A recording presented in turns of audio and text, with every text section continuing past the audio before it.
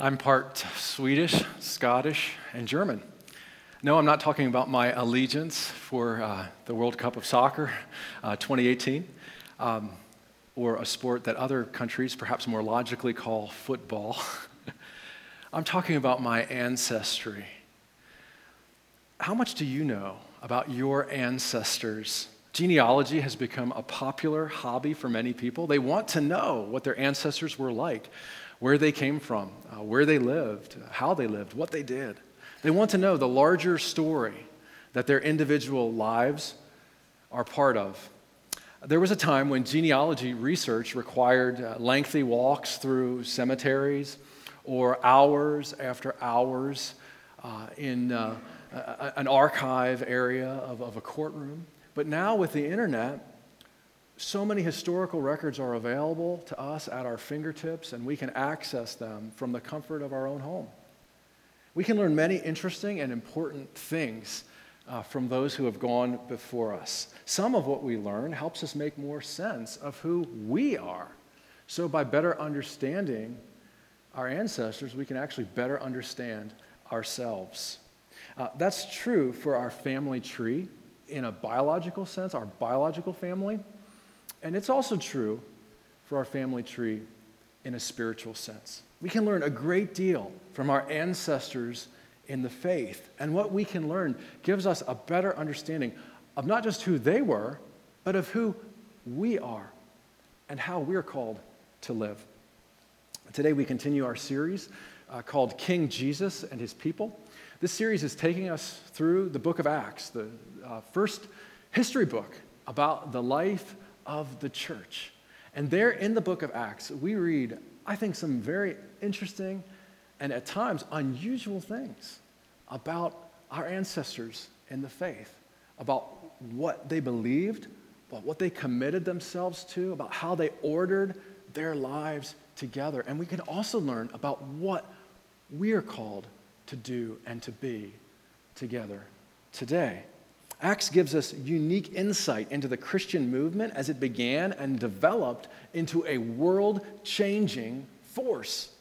Today, over 2 billion of the world's nearly 7 billion people, that's a little bit under 1 out of every 3 people living on earth, belong to this family of faith. Followers of Jesus today are part of Christianity's family tree that is 2,000 years old and still growing and active. Its branches are alive and are reaching and already are part of so many of the countries throughout the world today. And its roots go back, way back, deep into our Earth's soil. In fact, all the way back to the very creation of the world. That's how far back our heritage as the people of God extends. And that is some heritage for you and me to have and to be part of today. The book of Acts describes our heritage as Christians. It tells us who we are and where we've come from, and also how we're called to live in our day. This morning's reading can help us discover and pursue the life we were created to live. People often ask, maybe not aloud, but at least in their own hearts, who am I? And what's my purpose? Have you ever wondered that about yourself? I think we all have. Who am I? And what's my purpose? Today's scripture reading gives us answers. The early Christians devoted themselves to the Lord, and their example displays at least 4 marks of the kind of life God wants us to live. This is who we are and who we're called to be, what we're called to pursue. First, gather. We live in an increasingly interconnected world. Yet our society is facing what has been called a pandemic of loneliness. There's a paradox here. Never have we been more connected as Americans, think, for example, social media, and yet study after study shows that never have we felt lonelier. In May, a global health service company released results from a national survey exploring the impact of loneliness in the United States. The survey revealed that most American adults, ages 18 and up, are considered lonely. Based on this survey, researchers conclude that only around half of Americans have meaningful in-person social interactions, such as having an extended conversation with a friend or spending quality time with a family member on a daily basis. 40% reported that they lack meaningful relationships. They lack companionship, even. And they experience feelings of isolation. At a time when most in our society are considered lonely, it's important for us to remember who we are as the church. That the church is the people.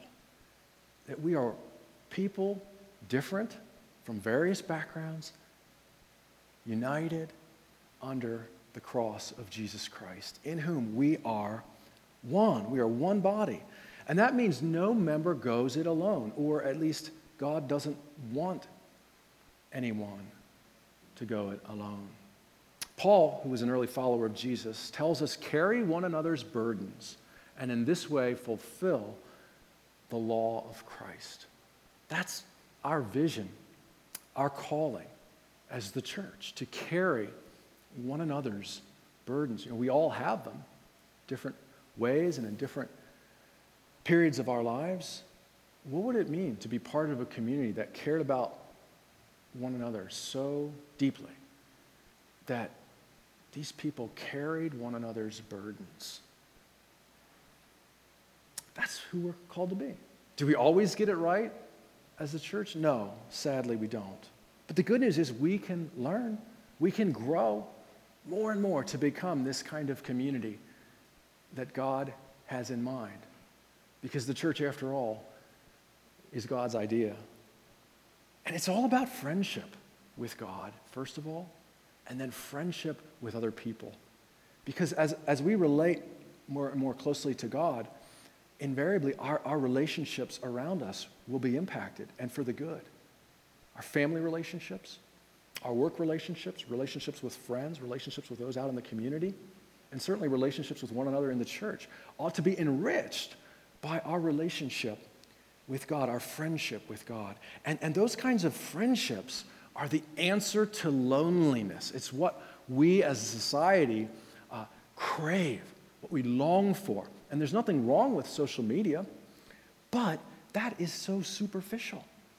That doesn't go deep enough for the kind of life God has created us to live, which is a life of genuine community with one another, not merely through some sort of virtual or electronic connection, but face to face.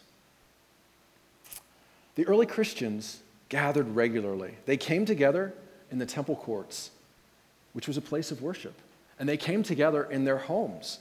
They broke bread and ate together with glad and sincere hearts. The first lesson we can learn from the early Christians is to gather regularly. Second, worship. The early church was committed to the worship of God. They devoted themselves to the apostles' teaching, to the breaking of bread, and to prayer, to life together. And at the heart of that life was worship. They made worship the priority it deserves to be. This was at a time when people could be persecuted for their faith, and many were. In a similar way, many Christians around the world today face the threat of persecution simply for following Jesus. It's so hard for us to grasp. I don't think I can grasp this. But our act of coming together, public worship today in this place, if we had done this in another country, and not just a few, but dozens and dozens of countries around the world, our lives would be at risk. We would be in danger.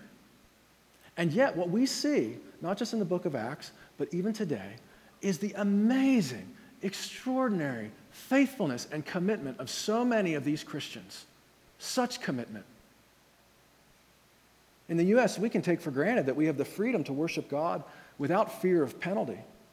But we're so often distracted by all the other things we could be doing that we sometimes forget what worship's all about. And think of worship, as maybe an optional extra, a nice thing to do if we don't have anything else more important going on, rather than actually building our lives on the foundation of worship, having it be the cornerstone of our weekly routine. Coming together to worship God is primarily about God, but there are clear benefits that we receive as well. And one of those benefits is a greater social bond or connection or unity that we experience with one another. And this certainly has been my experience in various church settings over the course of my life.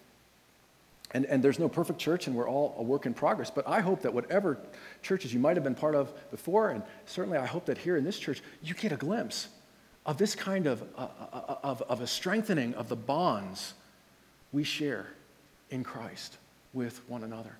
And how coming together in worship promotes those bonds. Our society today is fragmented and deeply divided, but nothing brings people together like worship.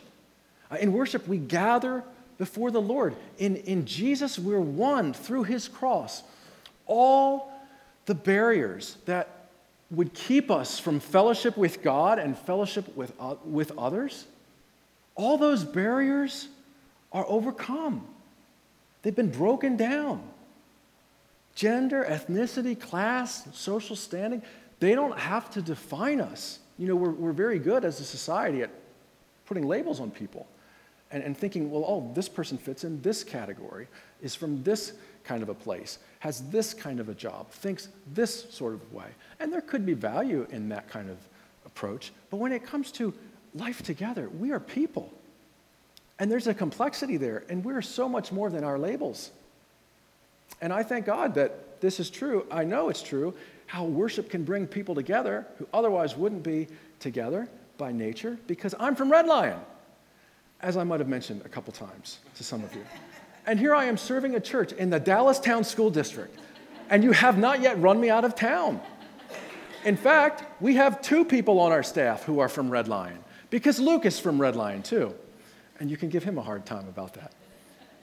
Amazing, extraordinary. And suddenly, these differences that we think in our own ways are so important just kind of come into their proper perspective as we remember what it's about, that we are the body of Christ, and that what defines us is something greater than any of these other labels, that we're one in Jesus, and we celebrate that unity in a special way each time we gather in worship. You know, we have such a rich and broad and deep heritage as the body of Christ. And that heritage certainly includes the early church, like the ones we read about in our passage for this morning. It also includes those Christians who have gone before us more recently. This church, this congregation that we now call Spry Church, began in 1860. In 2010, we celebrated our 150th anniversary. And I just think that's amazing.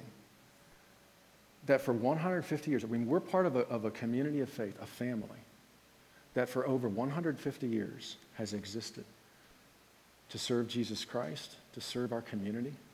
I mean, we're talking about generation after generation, and it's this local community, let alone the broader Christian church, which goes back so much further. 150 years. And in 2010, we had this great celebration of our 150th anniversary. Now we're well on our way to the next 150 years. And by the way, if any of you would like to be on the planning committee for our 300th anniversary, just contact the church office. You have plenty of time to decide. Seriously, think about the setting in our nation's life when this congregation began. 1860 was a time of tremendous uncertainty and social unrest. The nation was so bitterly divided that it was on the brink of civil war.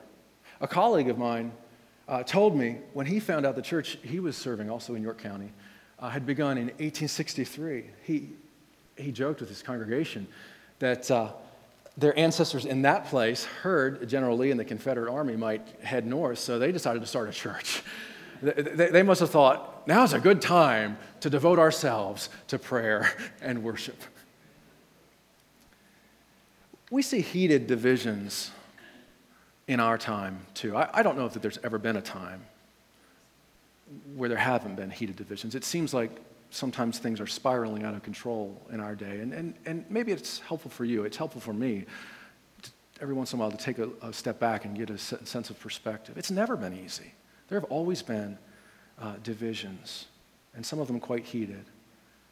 But imagine what the effects could be if, as we look around and see the heated divisions of our time, we would also see a counteracting force, something that was more powerful than those divisions, a renewed commitment to the worship of God. Wow. Imagine the flames of revival spreading across our land. It's happened before, generations before ours. It can happen again. And my prayer is, God, would you do it again? During a time of social upheaval and conflict, the early followers of Jesus, they came together regularly to worship the Lord. It was not easy to be faithful at that time. I think however difficult it might be in our day, it was even more difficult for the early Christians. And what did they do? They didn't shrink away in fear. They committed themselves to coming together regularly, to worshiping God faithfully.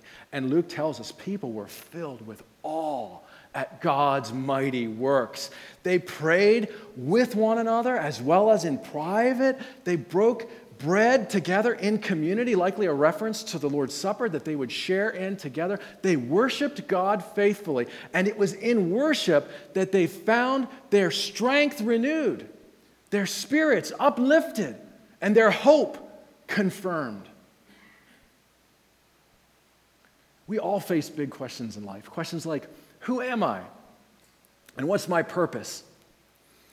Our approach to these questions helps determine how we live and what we pursue. The way we answer reveals what we believe about who we are and what really matters. The early Christians found their true identity and their deepest purpose in Jesus. They ordered their lives accordingly. They committed themselves to what Luke calls the apostles' teaching. The word apostle means sent one. The apostles were those who were eyewitnesses to the life and ministry of Jesus. And then, after Jesus' death and resurrection and ascension into heaven, he sent them. They were the sent ones, sent into the world to tell others what they had seen and heard. And the apostles' teaching didn't originate with them. It started with Jesus. It was all about Jesus. This teaching included all that Jesus himself taught, especially the gospel centered in his death, burial, and resurrection. It was a unique teaching that came from God and was clothed with the authority conferred on the apostles. And the good news for us today is that same teaching is available to you and me. Did you know that? It's available to us. God makes it available to us through the books of the New Testament, and in summary form, through statements like the Apostles' Creed. In that affirmation of our faith, and we say it regularly here in worship, one of the lines we say, to me, stands out on this topic. We say, I believe in the Holy Catholic Church. And you might have noticed that the word Catholic there in that phrase is lowercase. Capital Catholic refers to the Roman Catholic Church, which is one of the branches in the Christian family tree. But lowercase, the word Catholic means universal. It means, in other words, throughout time and space, reaching far to the ends of the earth, as the Church of Jesus Christ does. And it's a reminder of how the Church of Jesus stretches across time and space and how we are part of the worldwide body of Christ. And that is central to our identity. If we are in Christ, we are marked. We belong to him. We are part of the body of Christ, the presence of Jesus in the world. From the early Christians, we can learn at least 4 things about the kind of life Jesus then calls us to live as his body. And we've already talked briefly about the first two: gather, worship. The third, love. Gather, worship, and now third, love. When someone asked Jesus which command was the greatest, he responded, love the Lord your God with all your heart, mind, soul, and strength, and love your neighbor as yourself. For us to follow Jesus, the way is love. Love for God and love for others. But love is more than mere feelings or emotions. Love does. Love makes actual demands on us. Love gives, love serves, love sacrifices. It calls for our devotion, for our hearts. Love is about a daily decision to pursue what's good, true, and beautiful, even when we don't feel like it. It's the power of love. I'm struck by the description Luke gives us in this morning's passage of the way the early Christians loved one another. I don't know if the world has ever seen anything like this. Listen to what he says. They sold whatever they owned and combined their resources so that each person's need was met. Wow. Now, this was a voluntary sharing to provide for those who didn't have enough for the essentials of living.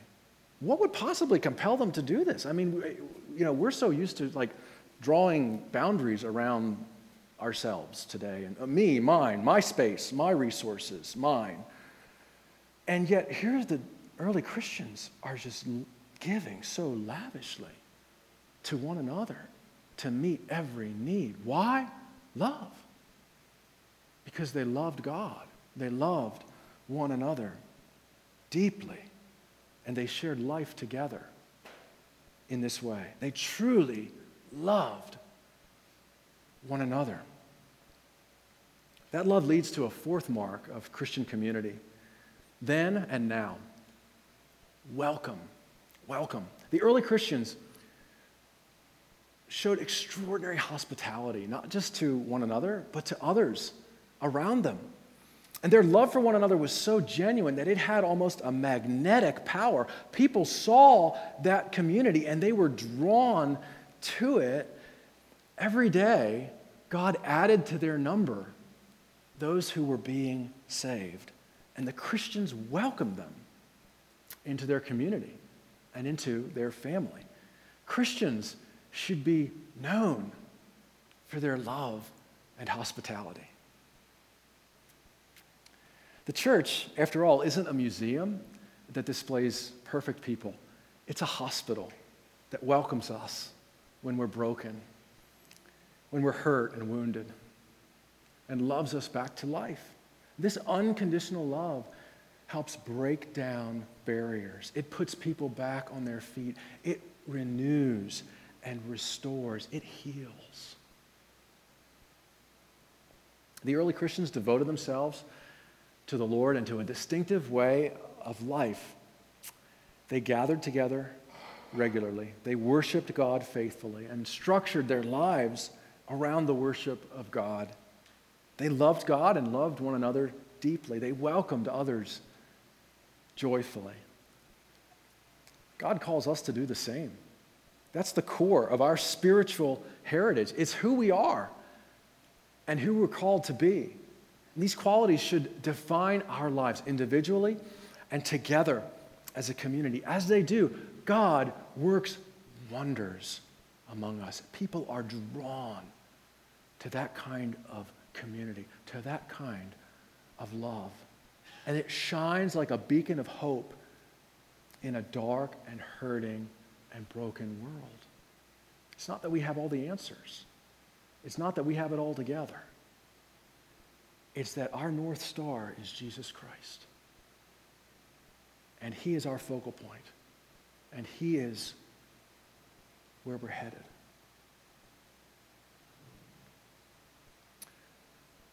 And so, like the early disciples, with these qualities defining our life,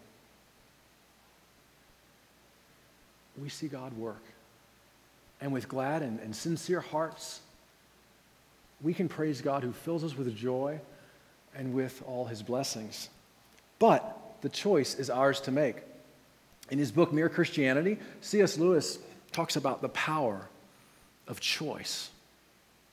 And he says every time you make a choice, you're turning the central part of you, the part of you that chooses, into something a little different from what it was before. And he goes on to say, taking your life as a whole, with all your innumerable choices, all your life long, you are slowly turning this central thing into a heavenly creature or a hellish one. Either into a creature that is in harmony with God and with other creatures and with itself, or else into one that is in a state of war with God and with others. To be the one kind of creature is joy and peace. To be the other means madness, rage, and eternal loneliness. And then C.S. Lewis says this, each of us at each moment is progressing to the one state or the other. So we have a choice to make. Our choices have power to shape our desires, who we are, and who we are becoming. There's a song we sing sometimes in our 9 a.m. worship, our traditional worship upstairs. We sang it this morning. It's called Trust and Obey. And it includes these words. We never can prove the delights of God's love until all on the altar we lay. For the favor he shows, for the joy he bestows, are for them who will trust and obey. Trust and obey. And Jesus offers us life in all its fullness, and he gave everything to give us that. What he asks for from us in return is that we would offer ourselves to him, that we would lay on the altar all that we are, all that we have, our failures and disappointments, our past, our hopes and dreams for the future, our present struggles or circumstances, our resources, our passions, our relationships, all that we are, all that we have on the altar as an offering to Jesus Christ.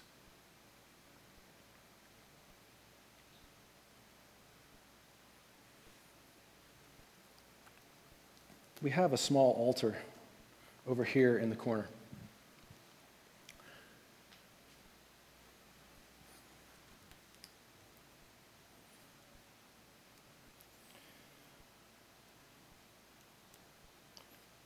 Here's my calendar. I'm one of the old-fashioned people who uses a daily planner, lost without it. And here's my watch. And I'm laying them on the altar not because I'm a pastor, but because I'm a Christian. I follow Jesus.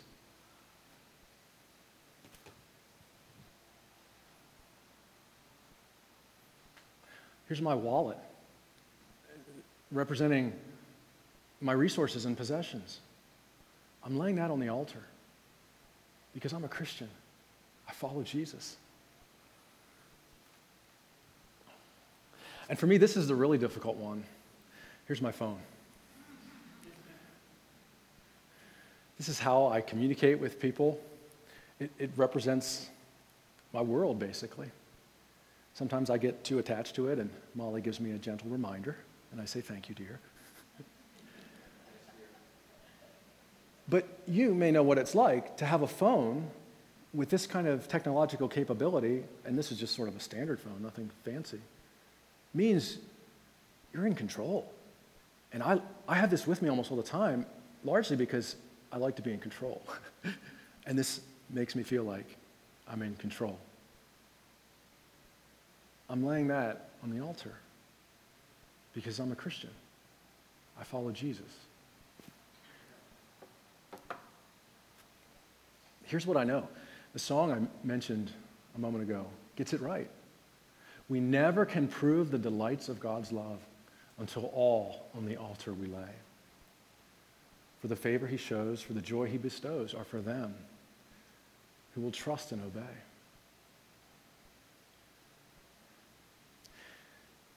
The decision to follow Jesus is a daily decision. I think you could even say it's a moment by moment choice and commitment. Our ancestors in the faith teach us that too. And give yourself fully to Christ is what I think they would tell us. It's what I need to hear each day. It's what I want to share with you today. Devote yourself fully to Christ. And as you do, then you can really live. Let's pray. Lord, thank you for the faithful people in our lives who have gone before us. We have so much to learn from them. Help us, Lord, in our day to be faithful. And in the midst of all the uncertainty swirling around us, or maybe even within us, the challenges we face, the strife in our families and in our communities and world, Lord, would you breathe new life? Would you deepen our roots in you and in your truth and grace, so that what was true of so many who have gone before us would also be true of us. They devoted themselves to the Lord. We pray in Jesus' name, and as he taught us now, we pray together. Our Father, who art in heaven, hallowed be thy name. Thy kingdom come, thy will be done, on earth as it is in heaven. Give us this day our daily bread. Forgive us our sins,